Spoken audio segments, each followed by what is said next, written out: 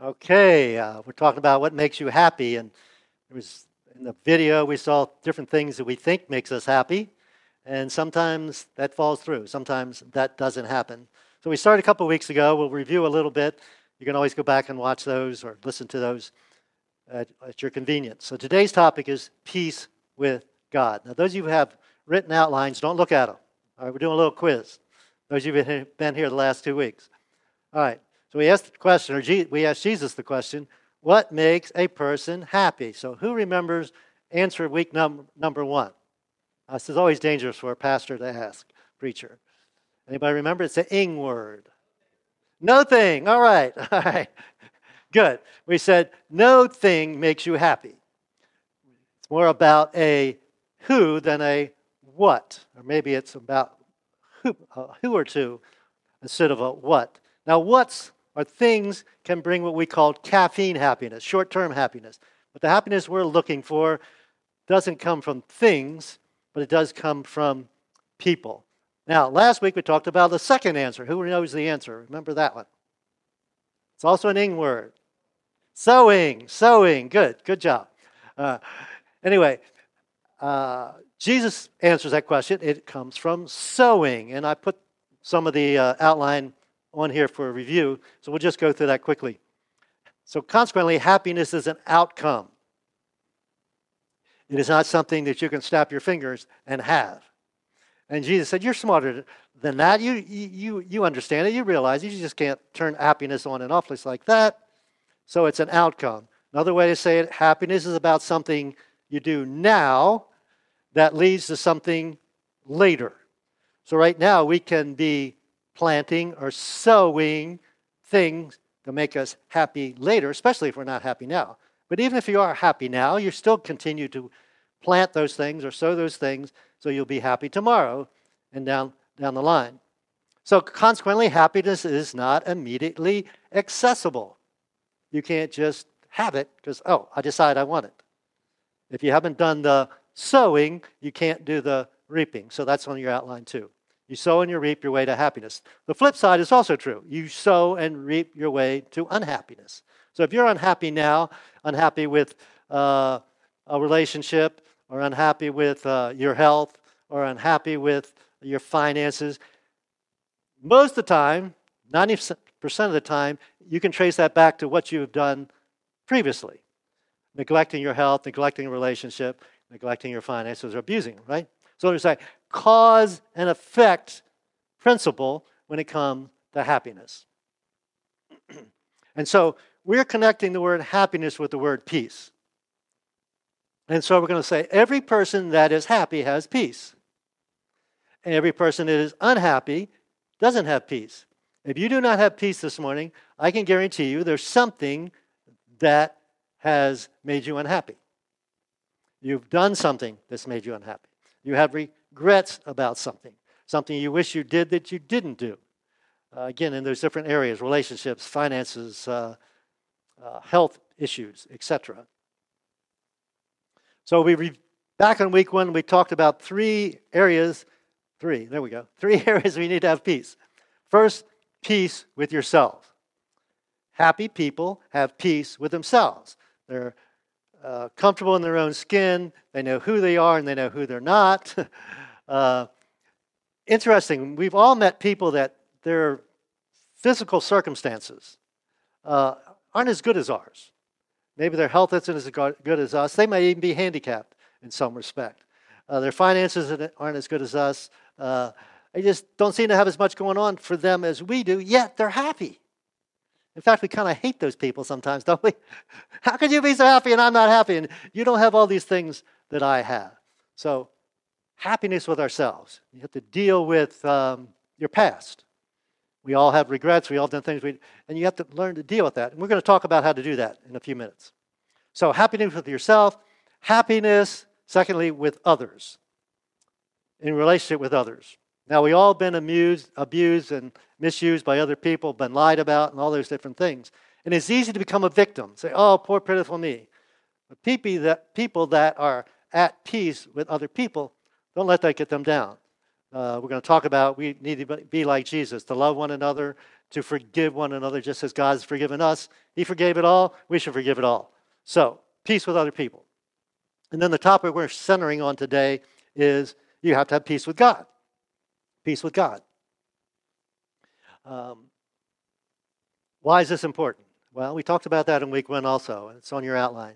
Peace with God is significant, very important, because it paves the way for peace with ourselves, forgiveness of ourselves, if you will, and equips us, gives us the ability to make peace with others. See, I might not be a very forgiving person, but once God has forgiven me, I have no excuse. God's forgiven me way more than any other person I'm going to ever have to forgive. So it's pretty, arrogant, maybe unappreciative of God's forgiveness for me not to forgive other people. So I should be able to deal with my past personally and with other people. Forgive myself and forgive others. Do unto others as God has done to me. So that's the significance of peace with God. So if we're talking about peace, we must have an assumption that there is at times what? Lack of peace, right? Or on your outline, it's put this way. There is conflict. And since we're talking about conflict or peace with God, there must be conflict with God. So I want to talk to you about 2 levels that you and I are potentially at conflict with God. And I'll give you an illustration of both to try and help you understand. So the first conflict is with generic sin. Generic sin. Now here's the illustration we're going to use. Think about what country you were born in. I got one person in here, at least, that I know wasn't born in this country. How many of you were not born in this country? That's right, I forgot about my son.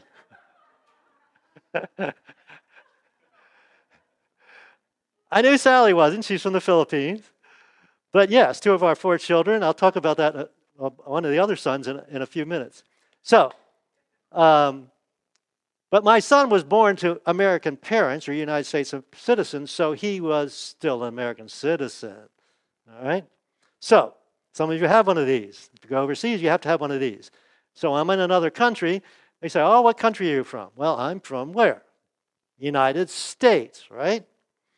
Okay. So, did I get to choose to be born in the United States? Or did you guys get to choose where you were born? You didn't get to choose, did you? Now, most of us, if we had a choice, would choose to be born in the United States. Is there some other country you'd prefer to be born in? Maybe a few of us might, but most of us, no. Why? Because it's probably one of the best countries in the world to be born in. Now, the other side of this is I didn't get to choose that, and so even though it's a benefit to me, it's still not fair, is it? So I put this on your outline. This is an important truth in life, folks. Something can be unfair and true at the same time. So it's not fair, especially some people that are born into poverty in third world countries and starvation and all those things. It's not fair that they're born there and I was born here or vice versa, but it's still true, isn't it? So that's important when we talk about we're all born into another country or another nation or another kingdom, and we're going to call it the kingdom or nation of sin. Just like I was born in the United States, all of us were born into the nation of sin. Is it fair? Nope, not fair. But that still doesn't make it untrue, does it? So Paul, who wrote a good portion of our New Testament, kind of gave us some theology to back up things Jesus said. And so we're going to look at something he wrote to a church in Rome. And he's going to flesh this concept out for us. So, when Adam sinned, now once upon a time there was no sin. There was no nation of sin. God created Adam and Eve, put them in the garden, everything was perfect, there was no sin. But God created man with the ability to choose. Aren't you glad? Anyway, so we had the ability to choose whether to sin or not to sin. So sin entered the world when what? When Adam chose to do it, to disobey God. So the text goes on. Then sin entered the world through Adam. Now, okay, so what does that mean? Well, sin entered the world, then sin brought death. There was no death before that. After Adam sinned, Adam was going to die, Eve was going to die, every person ever lived is going to die, animals die, plants die, everything dies because sin has entered the world. And it's spread to everyone. It's more contagious than COVID because, in fact, it's not even contagious. Everybody's born with it. And anytime there is sin, there's death. We've all probably killed relationships by sinning. We've all been killing our bodies through abuse of our bodies. Some of us are killing our financial situation by unwise spending. So anytime there is sin, there's death. So consequently, you might think of it this way. We all were born into what we would think was the wrong country, right? Anybody choose to be born into the country of sin?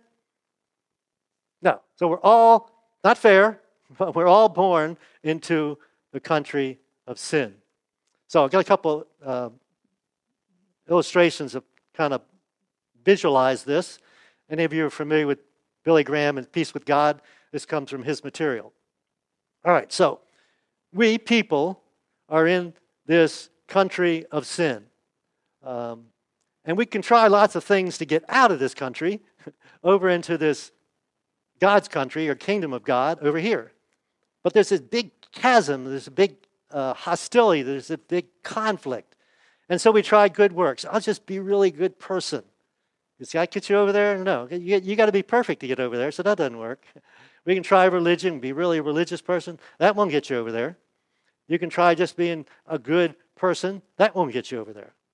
No matter how much I want to act like that I belong over there, I'm still not going to be over there. It'd be kind of like going to France and say, or learning to speak French and claim that I'm a French citizen. Well, I'm not a French citizen just because I learned French.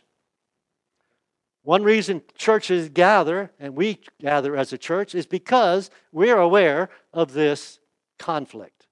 We're also aware of the solution, and we want everyone to know. Jesus at one time was talking to this guy, a religious guy named Nicodemus, and he said it this way. He said, you must be born again. And he's all confused. He said, I can't enter in my mother's womb. That's kind of gross. Can't do that again. He said, no, you misunderstand. You're born into the kingdom of sin. He didn't say it that way.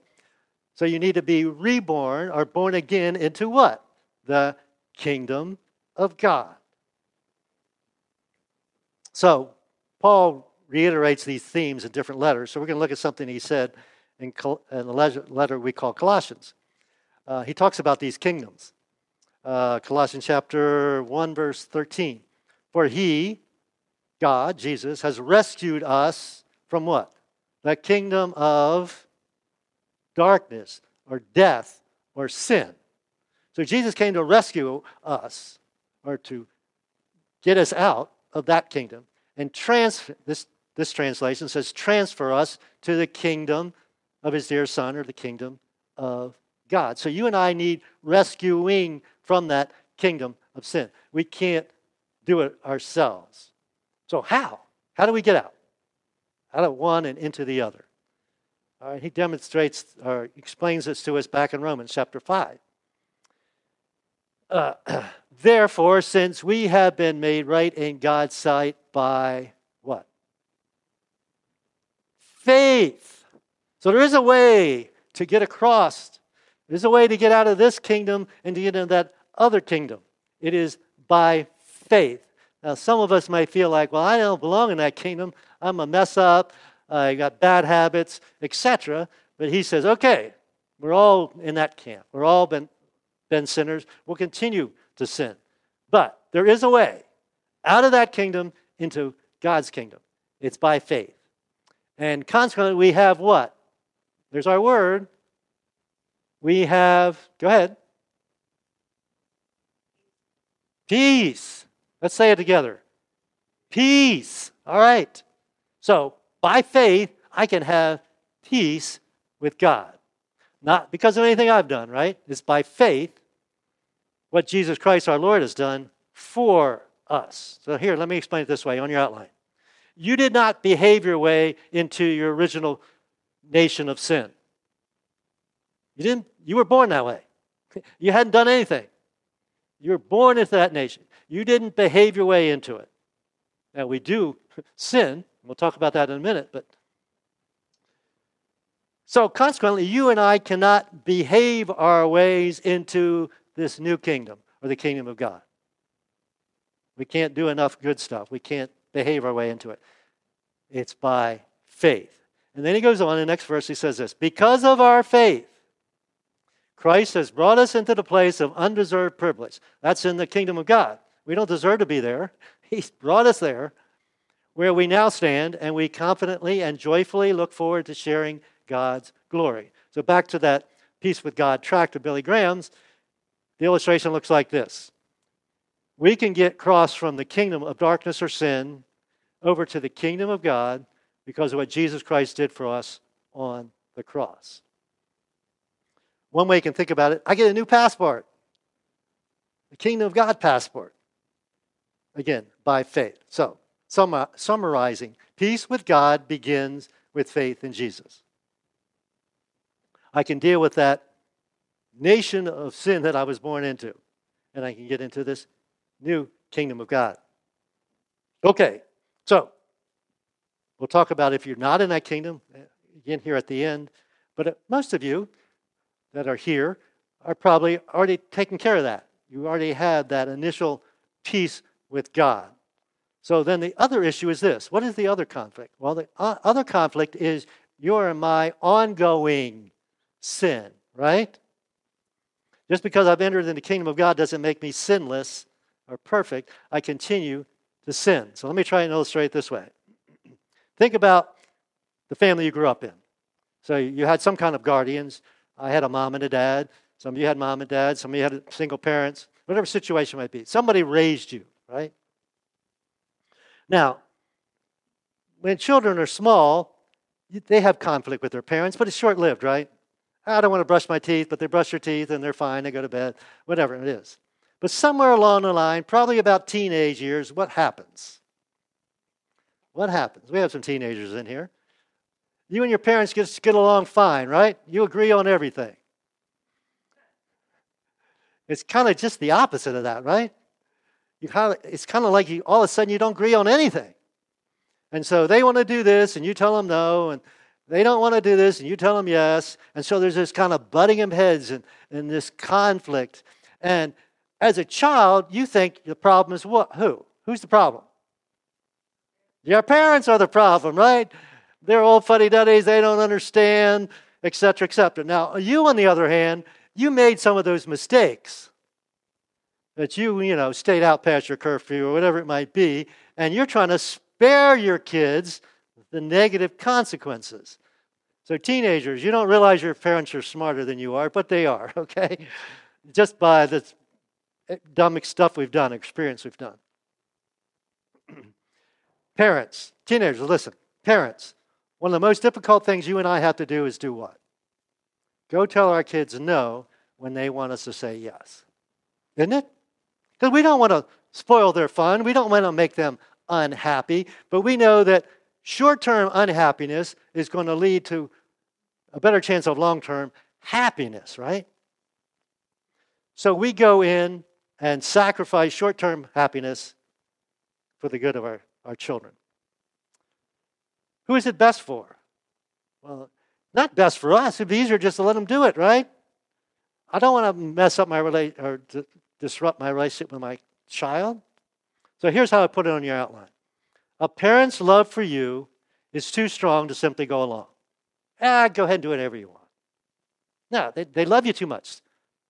They're trying to spare you from some of those dumb mistakes that they made. So God is described as our perfect heavenly Father. Now, your parents are going to make mistakes, so forgive them. But God never makes a mistake. So God's love for you is too strong to simply go alone. And so we have a conscience. Sometimes we call it, we are convicted by the Spirit of God, right? We do something wrong, we feel bad about it. So, again, on your outline, there's this tension between happiness and disobedience. So every time you and I are tempted, we have this decision to make. Now, there is pleasure in sin for a season. So we opt for the short-term pleasure over happiness or peace with God. I know God's, my conscience is going to bother me for doing it, but I still want to do it. And so we do it.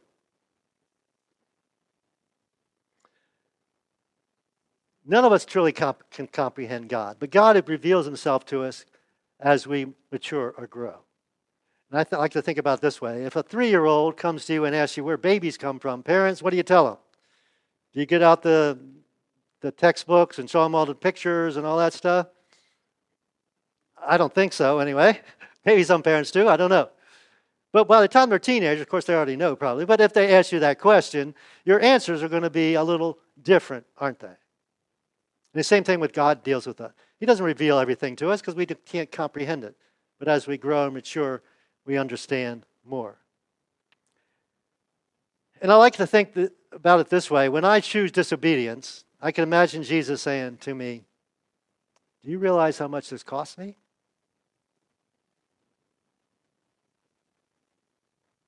This is what me cost. This is your temporary pleasure cost me this much. And it's costing you temporary lack of peace with God. Now, John was one of Jesus' disciples, and he lived to be a long life. He lived the oldest disciple we know of. Anyway, so we have writings of John, John's Gospel, Book of Revelation, and he wrote a couple letters, and we think they were later in his life, and I'll explain to you why as we read this. He talks about this concept. This is in 1 John chapter 1. If we say we have fellowship, another word for fellowship is peace, correct? If we say we have fellowship or peace with him, Jesus, and yet keep on walking in darkness or sin, you're a liar. Don't you love older folks? The older they get, the less careful they are with what they say and how they say it. The more blunt they get. So John's old now, so he's not going to, mince any words. He said, okay, if you say you're at peace and you keep walking in darkness, you're lying. You can't. It's not true. You're lying and you're not practicing the truth. So if God wants A and you're not willing to do A, you do not have fellowship or peace. Next verse, he says this, but if you walk in the light, as he himself is in the light, we have, there's our word, fellowship or peace with one another, as well as with God, and the blood of Jesus, his Son, cleanses us from all sin. So when you and I are not at peace, as believers, Jesus followers, if you're not, we're delighted you're either watching or present here with us. As a Jesus follower, when you and I sin, you and I cannot have peace with God. Now, whose problem is it? Did God change? No, God never changed. He loves us unconditionally. So if I'm not at peace with God, it falls on me and my choices. So later on in the letter, he gets back to this topic again. If someone says, I love God, but hates a fellow believer, you're lying. Not mincing any words, you're a liar. Now, I don't know about you, but I don't like to be called a liar. John doesn't care. That's the truth. If you don't love people we can see, how can we love God whom we cannot see? So hate and peace cannot coexist. If you have hate in your heart, you do not have peace in your heart. So, reviewing. Peace with God begins with faith in Jesus. That's how you get access to the kingdom of heaven. Peace with God is sustained a little differently. It's sustained by submission to Jesus, by saying, your will, not my will, be done. So there's a cost involved. So I'm faced with a temptation. Okay, well, I can resist the temptation and have peace with God, or I can give in to the temptation and not have peace with God. It's going to cost me something either way. It's going to cost me the pleasure of the sin, or it's going to cost me peace with God. So I'm going to give you an illustration. Hopefully this is helpful from our lives a long time ago. So most of you know, we were missionaries in Portugal. Josh and Micah were small. Jared wasn't born yet. when I'm telling this story. We've been there about a year. Learning the language. My wife learned it a lot better than me or faster than me because she has to talk, if you know my wife. So language wasn't going to stop her. So she learned the language faster than I did. So backtracking a little bit. We were in language school 4 hours a day. So Josh and Micah had to be somewhere. So they were in a Portuguese elementary school. All right. And then when we got home in the afternoon, Josh would have American school. Micah wasn't in school yet. He wasn't old enough. So Josh is about 7 years old. He needs a notebook for school. So my wife takes him to this little shopping center about a mile away and looks for this notebook he needs for school. Well, she turns around and Josh isn't there. Parents, all right, what happens? Especially moms, what happens when your child is missing? Panic, right? Now, you have to understand, this is in another country and you only partially know the language. And he's missing. All right? So she starts asking people. Now, the Portuguese are such great people. These little shops, the shop owners closed their stores and helped my wife look for him. In fact, this guy had a coffee tea place. I'll give you a chazinha. That's a little tea. You just sit down, because she's pregnant with Andrea. So she's pregnant, Josh is missing. You just sit down here, we'll find your son. That's what they did, closing their shops and so forth. Well, Josh's side of the story is that he went out to the car and waited for his mom, and when she didn't show up, he walked back home. Now, he's 7 years old in a foreign country, a mile away, and there's one big highway he has to cross. He said, well, how did you get across the highway? Well, I just stood next to this guy who was going to cross the highway, and when he crossed, I crossed with him. He's not dumb. Can't say he's dumb, is he, really? So I'm sitting at home, and he walks in. I say, where's your mom? She's lost. Not he was lost. She was lost. What do you mean? Well, she's back there at the store. So I don't have a car. So we were friends with the guy that managed the apartment building. He was Portuguese, but spoke really good English. He had lived in South Africa. So I asked him if he could take me down there. So I put Josh and Micah in the car, and we drove down to the store to find my wife. Now, when Deb sees Josh, what is her reaction? I'm going to kill you. I'm going to strangle you. Parents, what is your reaction? Moms especially. Relief, right? You're not mad at them. Okay. Now, you may or may not be looking for God. You may or may not. Josh didn't know he was lost. But God knows. And God's looking for you. So my last question is this. Why? Why would you refuse God's offer of peace? What's worth it? What's worth it? Always like to give something for you to think about afterwards. So those of you that aren't Jesus followers, here's the question I have for you. Have you made peace with God? And if not, why not? And you can do it right now. I'll pray for you in a minute, and you can do it then. Or you can do it this. Don't let today go by without resolving that conflict. Most of us are Jesus followers, so here's the question. Are you at peace with God right now? Is there ongoing sin in your life that you haven't confessed and turned from? Again, what is worth not having peace with God? Let me pray with you. Father God, we thank you so much that you fixed what we couldn't fix. We couldn't fix the fact that we were born in this kingdom of sin, that we were separated from you. We couldn't have peace with you. That you sacrificed, because of your love for us, your only son Jesus, come to earth and suffer and die. Conquer death by raising from the dead. And now we too can have peace with you by faith. So anyone that's listening or watching that's not at peace with God, you can pray that prayer. God, I ask for your forgiveness. Please come in and make me part of your family. Invite me into your kingdom. God will refuse no one.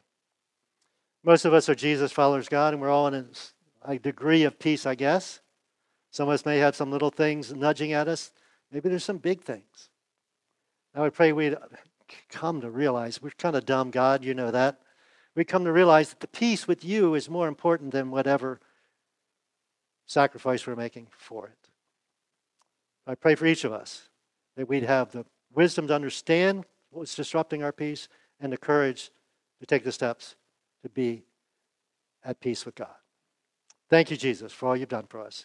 In your name we pray. Amen.